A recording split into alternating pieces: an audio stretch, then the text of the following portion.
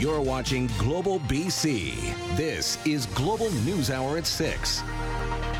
Good evening and thanks for joining us. Sophie is off tonight. We begin with that very public, fatal shooting this morning at University Golf Club at UBC. A man gunned down in the parking lot with dozens of golfers nearby. Grace Key is live with more on what happened. And Grace, once again, a car was dumped and burned nearby. Yeah, and police are investigating that, but at this hour here at the golf course, now about an hour ago, the coroners did remove the body. You can see behind me here the blue tent and that white Porsche with that trunk open. That's near where the body was located. At this time, police not releasing a lot of information, but they do believe this was a targeted hit. As golfers were in the middle of their game, a man was shot and killed at the parking lot of the University Golf Club by UBC. The victim's body was next to a white Porsche with its trunk open. On the ground, a baseball hat, cell phone, and shell casings littering the ground. At about 9:45, our group was on the 5th tee box, which is about a block away from where the gunshots took place. And we were about to tee off and heard about 10 what we thought were firecrackers to begin with. A short time later, less than 3 kilometers away, a light-colored Audi was set on fire in an alley near West 21st and Crown Street. Dash cam video of a car leaving the golf course matches the description of the burning vehicle. Police have taken the video as evidence. One neighbor saw people running out of the car before it caught on fire. Another describes the blaze. And I saw a massive billow of smoke, very dark, so I came running outside, assuming a house or a garage was on fire, and saw the Audi burning itself to shreds, and ran and knocked on some neighbors' doors and called 911. Then at about 10:45 a.m., there was a 3-car collision on Highway 91 and Westminster Highway in Richmond. That involved a BC Highway Patrol vehicle, a commercial vehicle, and a car believed to have been associated to the suspicious car fire in Vancouver. The driver in the commercial vehicle was taken to hospital for non-life-threatening injuries. 3 people were arrested and taken into custody from the third vehicle. Well, what I can say is anytime there's a vehicle fire that's within close proximity to a homicide, HIT's going to be looking into it to see if it is linked. We're going to work with Vancouver Police and their forensic unit to determine any kind of link to our investigation, and we'll pursue it. All right, Grace, I watched that IHIT press conference earlier. They didn't say much about the victim. Have we learned any more since then? Yeah, they basically said that the victim was a 38-year-old man, and they are not releasing his name at the moment as they try and work on continuing notifying next of kin. Chris? All right, more details still to come, I'm sure. Thanks very much. That's Grace Key reporting at the University Golf Course. Now, we have some breaking news in Burnaby right now, too, where yellow police tape is up, and IHIT has been called to another scene. Kamal Kuramali is live with the details. And Kamal, what have you learned there? Chris, we know that 2 people have been found dead inside a vehicle outside of a Burnaby secondary school. I want to show you the scene at this very second. So investigators focusing on this gray Jeep behind me here, a tarp covering it from view for many people so they can't see inside the tinted vehicle. You can see the forensics team walking up to it right now. So quite a bit of activity happening. But Burnaby RCMP say a man and a woman were found dead inside the vehicle. The call to police coming in around 1:45 this afternoon. This is near Parker Street and just south of Hastings, right outside Alpha Secondary School. Now, no confirmation yet on who they were, their relationship, or how they died. But from our point of view, we can't see any bullet holes or any other kind of damage done to the SUV. The Integrated Homicide Investigation Team is also here. And obviously, even more terrifying, an incident taking place right outside of Alpha Secondary School on a school day. So you can imagine there were students and young teenagers inside the school. Once again, this incident happening near Alpha Avenue and Parker Street, that's just south of Hastings. And police are asking for anyone who was driving through this area today who may have dash cam footage to come forward. Chris, back over to you.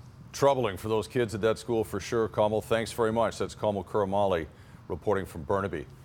Vancouver's new mayor says restoring public safety will be his top priority. Ken Sim held his first news conference since the vote today, outlining his priorities after winning a strong majority on council. Emad Agahi explains what Vancouver's first mayor of Chinese descent has planned. Vancouver's new mayor is keen to keep his election night momentum going. Literally 12 hours after the victory celebration, we put a transition team together, and we had our first meeting on Sunday afternoon.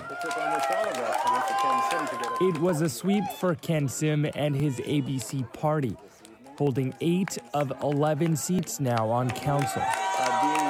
Everybody stuck together consistently. There was a coherence of the message. The council over the last 4 years was, a multi-party adventure that had, epic meetings and hearings and the rest. And so I think voters are probably fed up with some of that. Sim vows to fulfill the promise many believe won him the election. Public safety is a big priority, so we want to get moving quickly on the 100 new police officers and 100 mental health nurses. We will be focused on that almost immediately. Random assaults, street disorder, and incidents tied to mental health in the city. Vancouverites want to see movement on it, and so that's what we're going to do. Sim, a chartered accountant, feels he can go through the operating budget line by line to find the $20 million the city needs to pay for the officers and nurses. We're going to maintain all the current service levels. We're just going to look for those things that are discretionary. I know this is an old example, but we made a choice spending $306,000 on chairs during a pandemic. Maybe we could have used those resources to invest in 3 mental health nurses. Adding the VPD has told him recruitment won't be an issue. For the first time in a while, the VPD feels very supported, and the Vancouver Police Department is a destination police force. And the VPD feel very confident that they can hire those 100 additional officers. A question Sim is not ready to answer yet is where exactly the new officers will be deployed, especially in neighborhoods in the city where policing has previously been difficult. Emad Agahi, Global News. And as Ken Sim assumes power at City Hall, he'll have to get used to working with a provincial government that might not see him as the solution to some of Vancouver's biggest problems. A number of BC cabinet ministers endorsed Sim's opponent, Kennedy Stewart. Richard Zussman has more on how this relationship might evolve. The orange crush of 2 years ago has been replaced by a sea of change. There was a very strong message of change. Anything you would have done differently over the last 4 years? Dozens of incumbents defeated, including Kennedy Stewart, who is endorsed by BC NDP heavyweights David Eby, Adrian Dix, George Heyman. Now that same provincial government needs to work with Ken Sim. I can't judge what Ken Sim will be like to work with. I know that in listening to him, he's expressed a lot of sincerity, wanting to get down to work. Ken Sim will eventually come here to Victoria, to the Premier's office, to meet around securing funding for his big promises. If David Eby is in the office, it will set up a unique situation. He's my MLA, and I'm his mayor, and so I'm looking forward to the conversations where I say, well, if you want my vote, I'd like to see this. And he'll put on his hat and say, well, if you want my vote, I'd like to see that.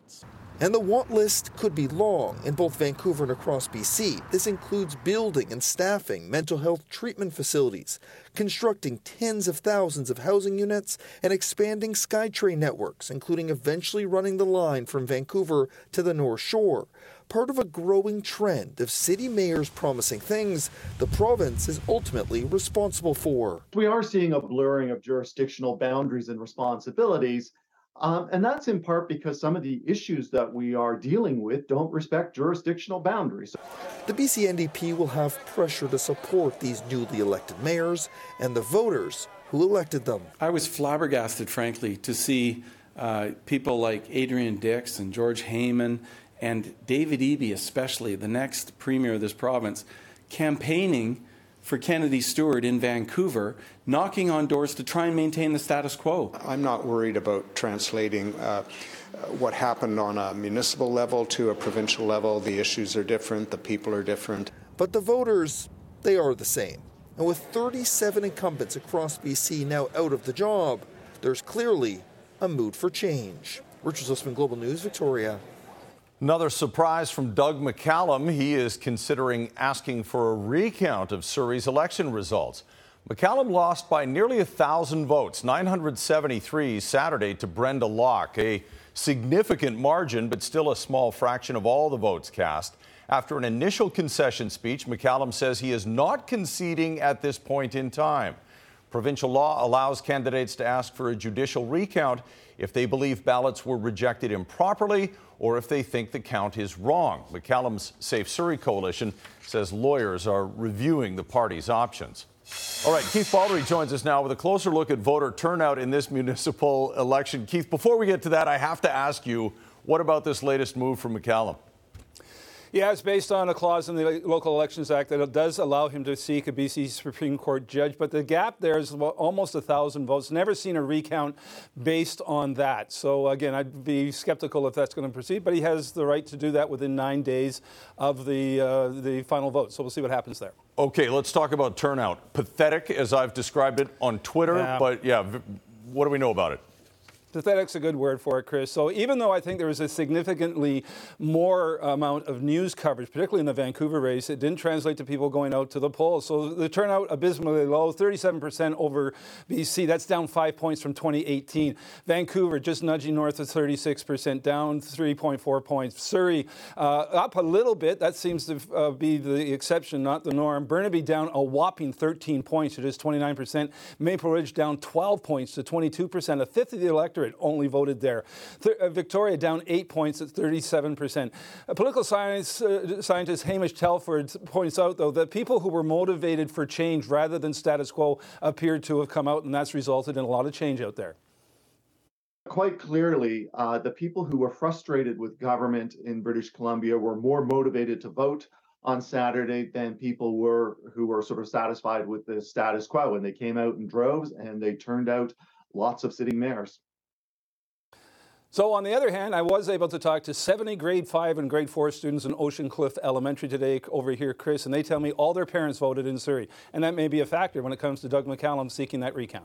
All right, thanks very much. Good to know the parents of the kids are engaged. All right, Vancouver police could be deployed with body cams within 3 years. Ken Sims, ABC Vancouver Party, promised to make use of the technology despite the privacy concerns and the hefty price tag.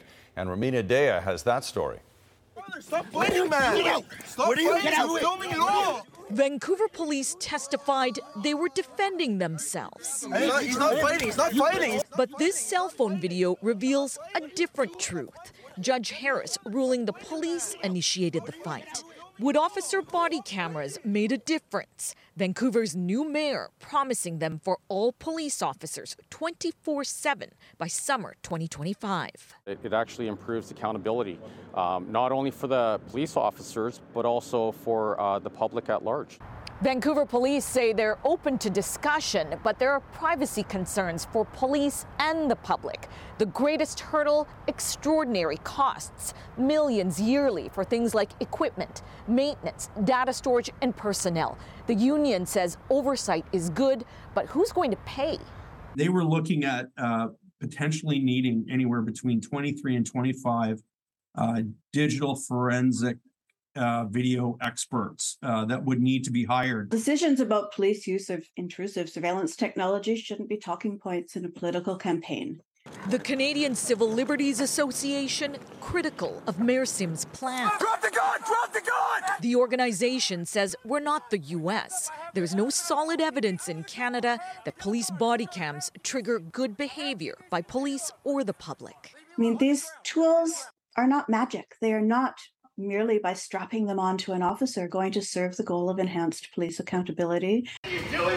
BC's police watchdog says cameras are already out there. Cell phones, dash cam. Video doesn't tell the whole story, but it works. And it's extremely useful.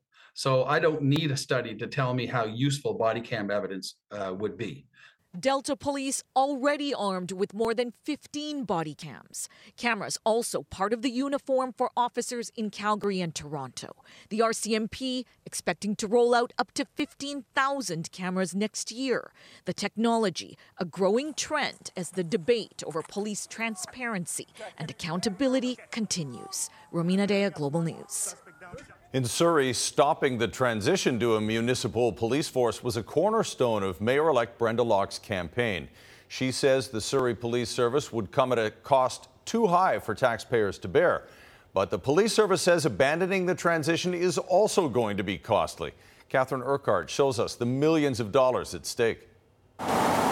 For the past 4 years, the city of Surrey has been transitioning from the RCMP to having its own force, the Surrey Police Service. But Mayor-elect Brenda Locke remains adamant about stopping the transition. The RCMP are the police of jurisdiction today in Surrey. They will be moving forward. The future of SPS is now even more in question following comments from BC's Public Safety Minister. Mayor-elect Locke has indicated that she wants to undo the transition, and Surrey has the ability to make that choice. SPS maintains the process is just too far along. What Mayor-elect Locke is suggesting is that she's going to fire a bunch of people and the taxpayers of Surrey are going to be on the hook. What might it cost to stop the transition? SPS says $94.4 million has already been spent. $93.6 million of that non-recoverable. Severance for officers owed 18-month buyouts is estimated at $66.1 million. Total cost to end the transition, $159.7 million, according to SPS. Locke claims severance wouldn't necessarily be paid out. It will be a workout clause, so they will be able to work out for the next 18 months or go to a different agency. SPS says Locke is misrepresenting the numbers and severance would have to be paid. As for the newly hired SPS officers returning to their old jobs, as Locke suggests, other police departments say Locke is oversimplifying and returning to their old jobs is not a certainty. Some who joined SPS were promoted. Others retired from their original agencies before joining SPS. The critical part of all this will be for Surrey to put together a transition plan that deals with all the components of untransitioning. Future policing in Surrey now unclear, as is the cost to Surrey taxpayers. Catherine Urquhart, Global News. All right, now something that'll make you feel good. Today is day one of Variety Week here on Global, where we introduce you to children whose lives have been changed for the better by grants from Variety. And that money, of course, comes from you. So by calling 310 Kids right now and making a donation, your name will be added to the list that you can see at the bottom of our screen. And when you call during the news hour tonight, your donation will be matched by an anonymous donor up to $50,000. So call 310 Kids right now. And we thank you for doing so. Extended drought gets serious in Sechelt. With its supply drying up, the Sunshine Coast community declares a water emergency. The drastic impact it's going to have on residents and businesses there next on the News Hour. Taking those I-dos to the next level, the unexpected wedding crashers that made this ceremony even more memorable, coming up later. But right now, BC has its first water emergency, and it's on the Sunshine Coast thanks to ongoing severe drought conditions there. A state of local emergency has been declared in Sechelt. That's where Aaron MacArthur is tonight. And Aaron, this has major implications for residents. For residential users, Chris, it's status quo. Just conserve as much water as possible. But for commercial users, it's a whole different ballgame. Starting Wednesday, the district is turning off the taps. Water has been in short supply on the Sunshine Coast for months. Since the end of August, the main water source in the regional district has been drawn down to critical levels. Siphons installed as a backup have run dry, forcing the regional district to install new pumps in a secondary water source, a temporary fix that was, in a best-case scenario, only enough water to last until early November. Even with rain in the forecast, the district has taken the additional step of declaring a local state of emergency. The rain we are expecting for late last week won't be enough by any means to do anything in terms of lake levels. The regional district, along with Sechelt and the Sechelt First Nation, have all signed on to the state of emergency. Starting Tuesday at 11:59, all non-essential commercial and industrial users of drinking water will be restricted. Swimming pools, breweries, and distilleries are all named, as are cannabis producers and the concrete industry. Businesses will be compelled to stop using public water until the order is lifted. The intent is really to focus on make sure that we have enough water for residents, for the hospital, for firefighting. At the same time as we're still working on all kind of means to expand our water supply. A typical summer in Sechelt would see 200 millimeters of rain. Since July 10th, just 9 millimeters has fallen. Persephone Brewing has about 3 weeks of product on hand and are strategizing on how best to navigate this water crisis.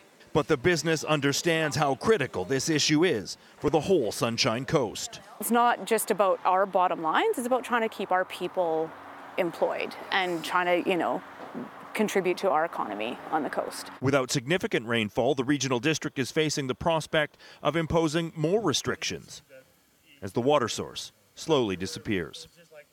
The regional district is required to keep a certain amount of water in Chapman Creek for fish stocks. They have gone to the provincial government to ask for that amount to be reduced to stretch out the water supply as long as possible. The province has yet to get back. Chris? Desperate times for sure. Thanks, Aaron. Still ahead, TELUS takes the lead with a move that won't make some customers happy. Why the telecommunications giant is adding a service fee to your bill if you pay with a credit card. And Variety Week begins with the story of a young girl who had to learn to speak all over again, and how we're hoping you can help other children just like her. Double trouble eastbound at the Port Mann Bridge. There's a crash before the bridge deck in the left lane and then a collision at mid-span in the right through lane. Crews are on scene to both, and traffic is absolutely gridlocked out of Coquitlam as a result. Through a charitable partnership between Kermac Cares for Kids and Surrey Memorial Hospital, when you choose Kermac Collision and Auto Glass, you also support the Surrey Memorial Children's Health Centre. I'm Trish Jewison in the Global Traffic Centre.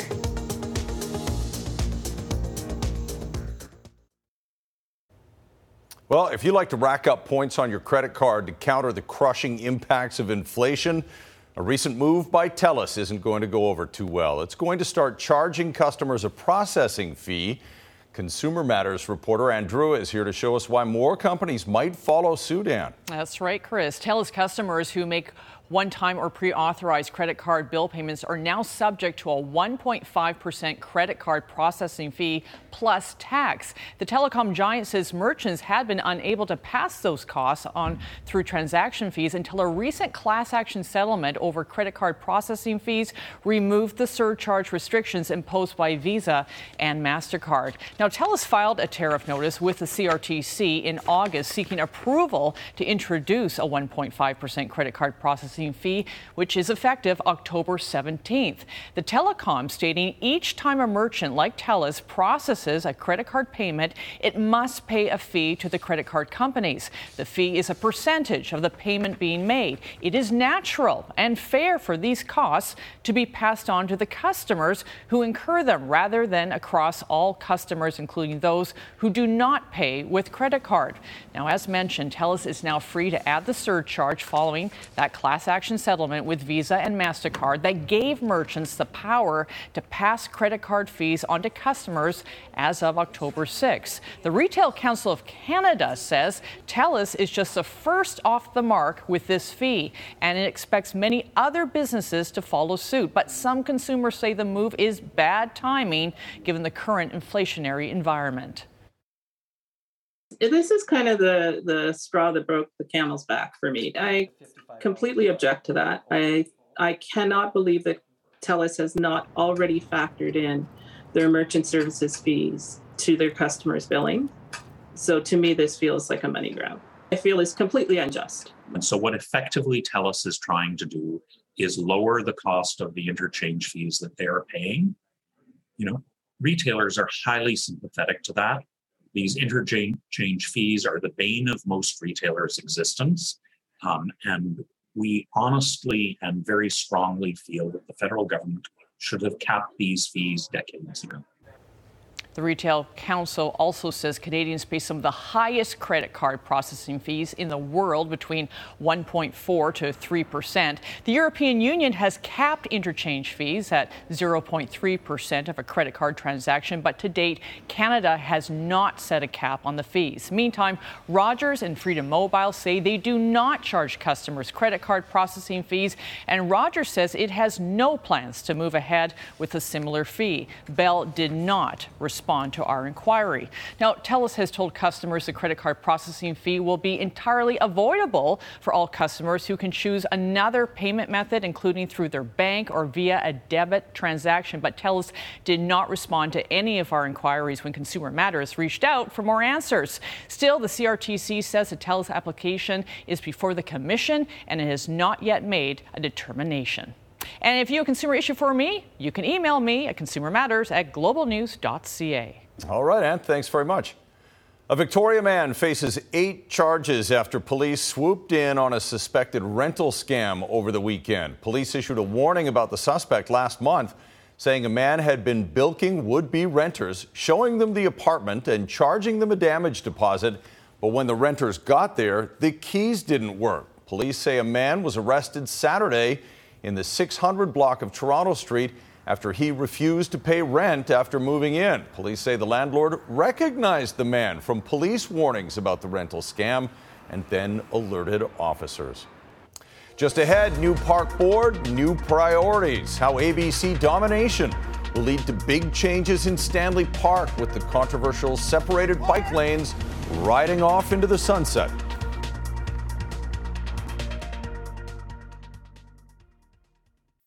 Good evening. A crash investigation continues in Richmond, and the Westminster Highway overpass remains completely shut down above Highway 91. Traffic is still pretty busy in the area, and the detour is number 6 road instead of Westminster Highway. When renewing your ICBC Auto Plan insurance online, select your nearest Sussex Insurance when prompted. For all online broker benefits, peace of mind, and best rate, select Sussex Insurance today. I'm Trish Jewison in the Global Traffic Center.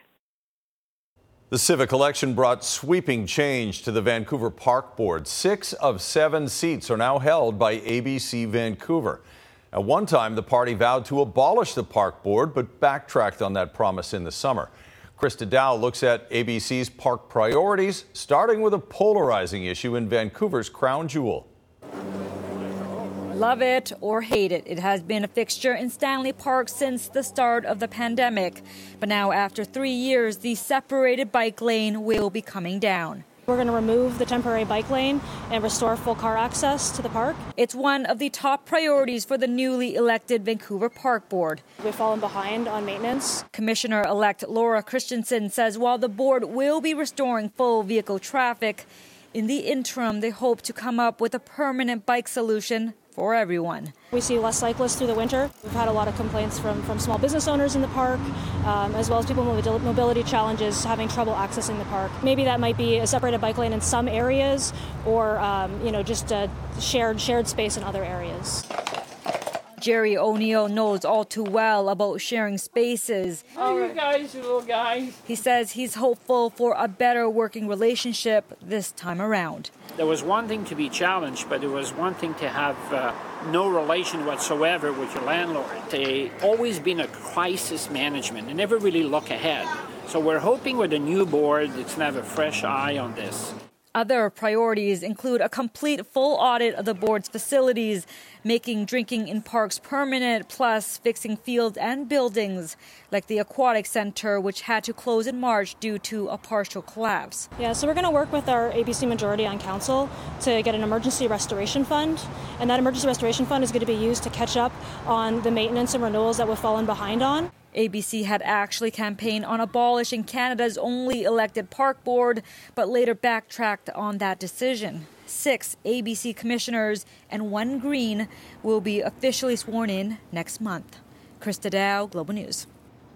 Well, as we launch Variety Week, the compelling story tonight of a young girl who had a birth defect that went undiscovered until she was old enough for elementary school. Cleft palate affects as many as 500 babies each year in Canada. 11-year-old Caitlin had the surgery to correct it, and that led to a whole new challenge for her. But Variety was there to help her through. care. She may be easy to understand now, but that wasn't the case when Caitlin started speech therapy 4 years ago. When we started, she was doing everything like down in her throat for consonant sounds. So like Pinkie Pie would be ing-I. Caitlin was born with a cleft palate, but doctors didn't discover it until she was almost 6 years old. It was in the back of the throat where she had a little opening. You know, for us, like I'm sure with all different sounds, where we have to inhale the air, she had the opposite. She'd expel it. It was the opposite for her, so that's why she had problems talking. Caitlin underwent 2 surgeries to repair her cleft palate, but that left her having to learn a whole new way to speak. So even though the surgery made the structure correct, she still needed to learn how to make those sounds in her mouth because she's been doing them that way for 9 years.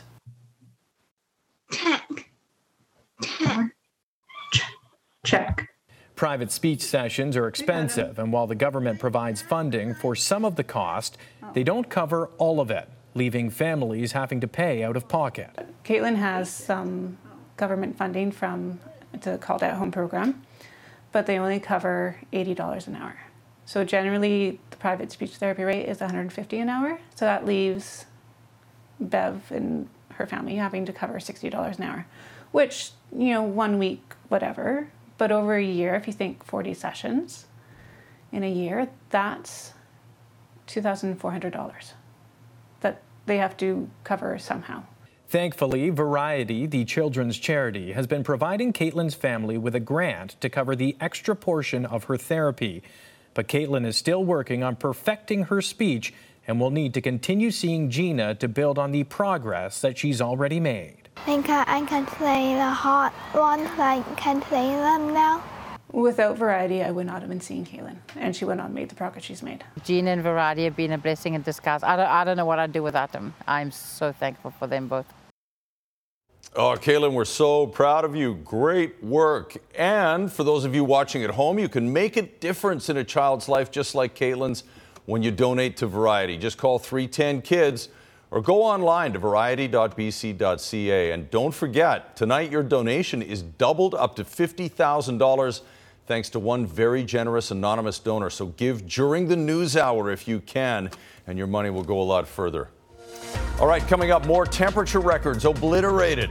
This is what we see in August. The unusual impact of our historic October dry spell.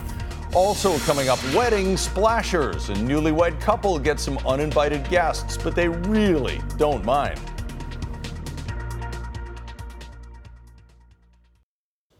BC's summer-like fall continues to smash temperature records, generate air quality advisories, and extend the level 5 drought in many regions.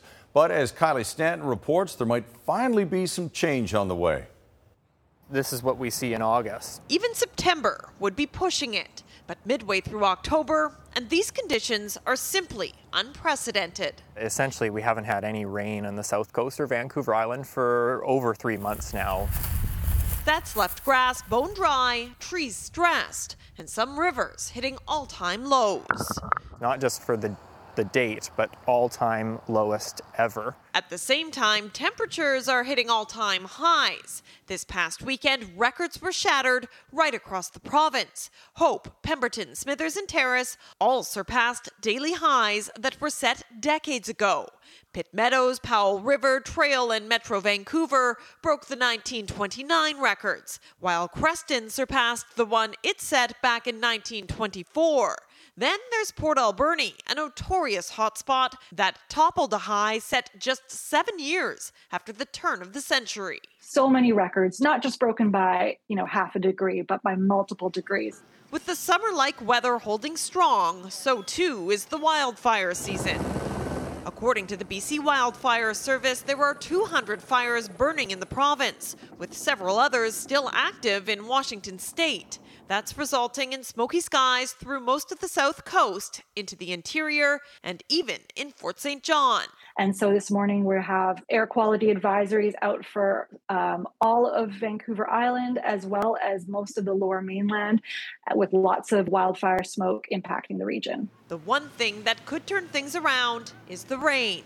And for the first time since early July, storms are finally in the forecast. It does look like the first one is arriving around the Friday time period for the island and the south coast, and there is potential for some more early next week. Too little, the drought continues, and too much presents a whole new host of problems to deal with. But the good news is Mother Nature is expected to strike the right balance this time around, moving us into fall once and for all. Kylie Stanton, Global News. Well, it's going to come in fast if that's what happens, I guess. Christy's here with a look at the forecast, and I think most people are looking forward to a refreshing rainfall, wouldn't you say?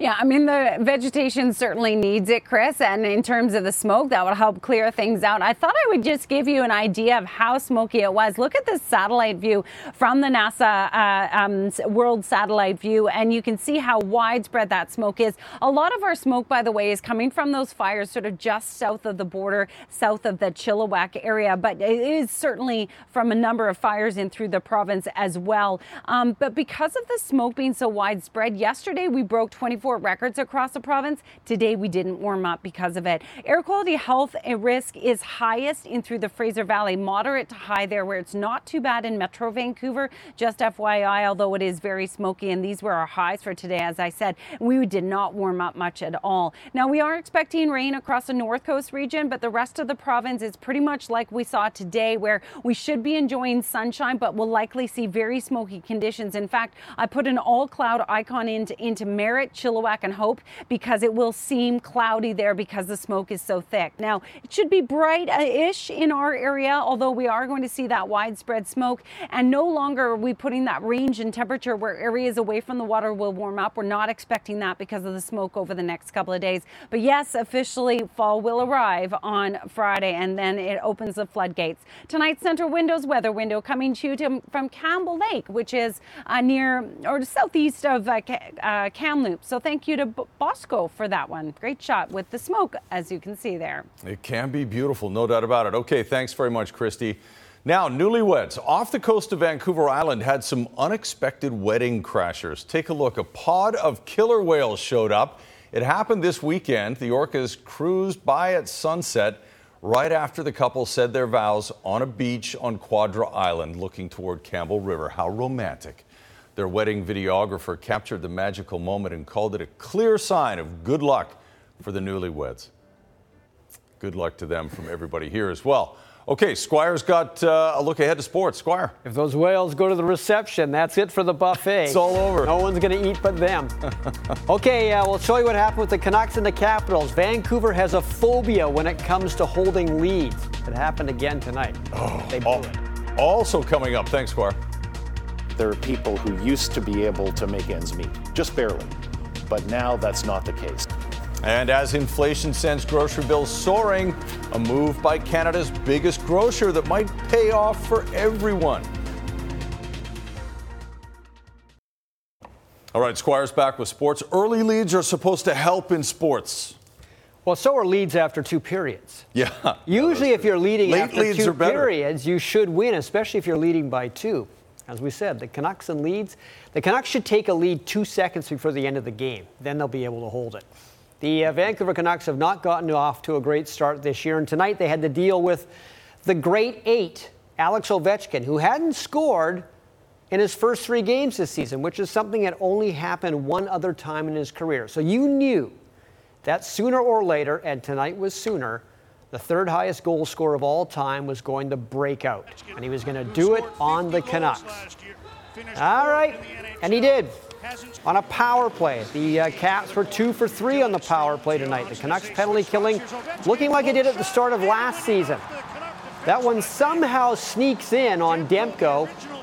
It's Ovechkin's, so it's 1-0 for the Caps. Brock Besser with a great chance here. 3-on-1, that's not a penalty.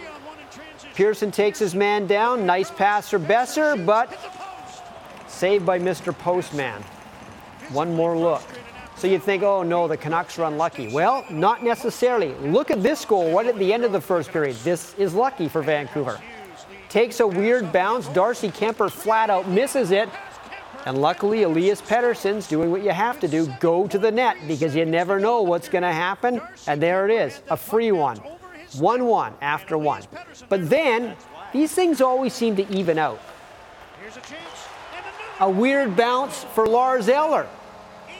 Right off the face-off, hits the backboards, comes out in front, and he scores. And it's 2-1.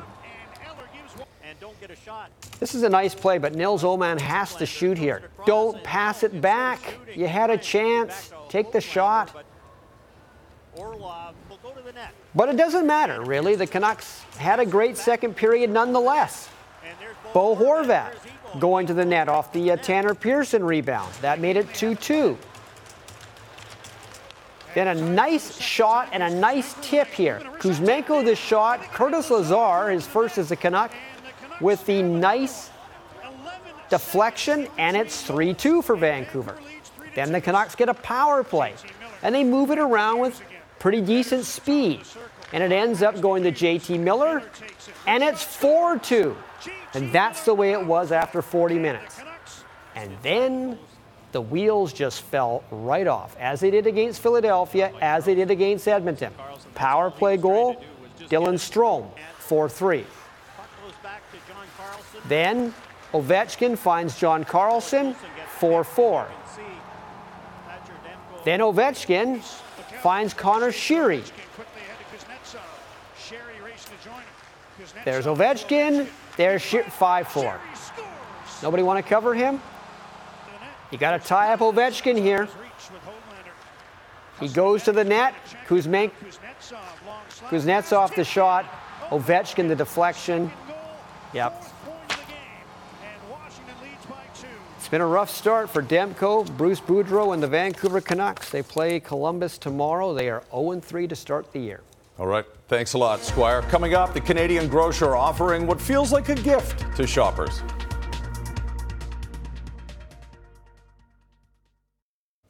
Jordan Armstrong is here now, the preview of what's coming up on Global News at 11. Jordan? Chris, we're staying at the scene of that developing news in Burnaby tonight. As you reported earlier, 2 bodies have been found.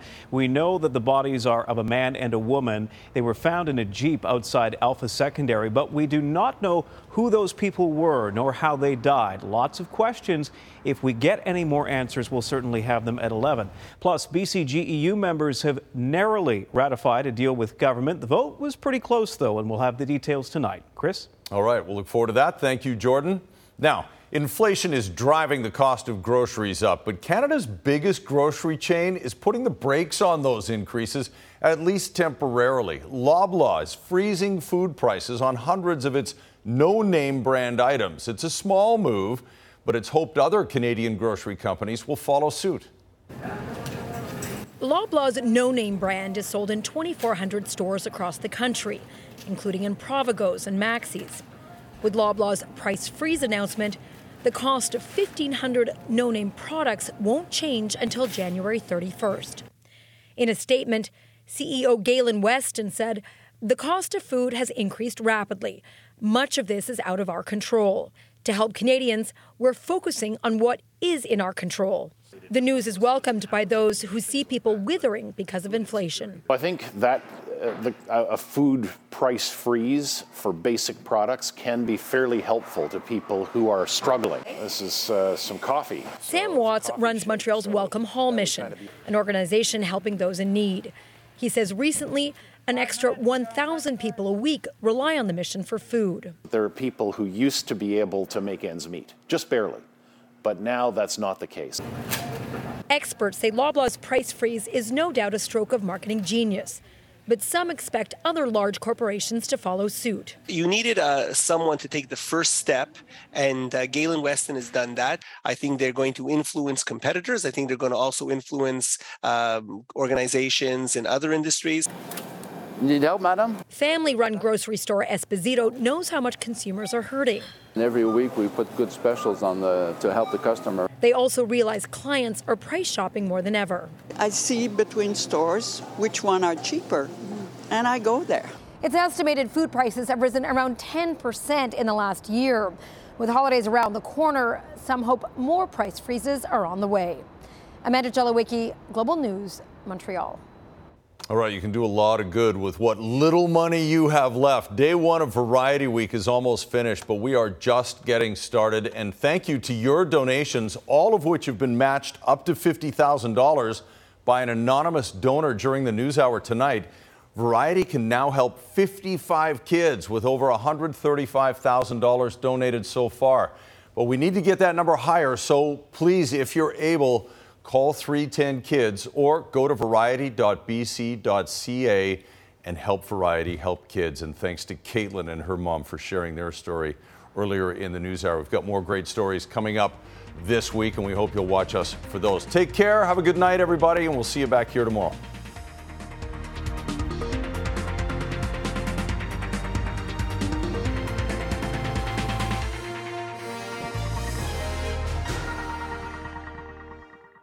Hi, it's Shauna, and I might be a bad parent because my kids think French fries are vegetables. Hey, it's Ryan, and I might be a bad parent because I went out for wings when my wife was in the hospital after giving birth. Johnny here. I might be a bad parent because in my house, the tooth fairy gives pocket change. But we're not alone. Len emailed us and said his 6-year-old daughter's Tarzan moment going from love seat to lazy boy by curtains made him more proud than any dance recital. And Andy left his 2-year-old at the rink. All right, guys, I'm sure we're not alone. Like Andy's kid. For stories and confessions like this, make sure you check out our podcast. It's called Bad Parents, and it's available wherever you get your podcasts. I left a glove at the rink.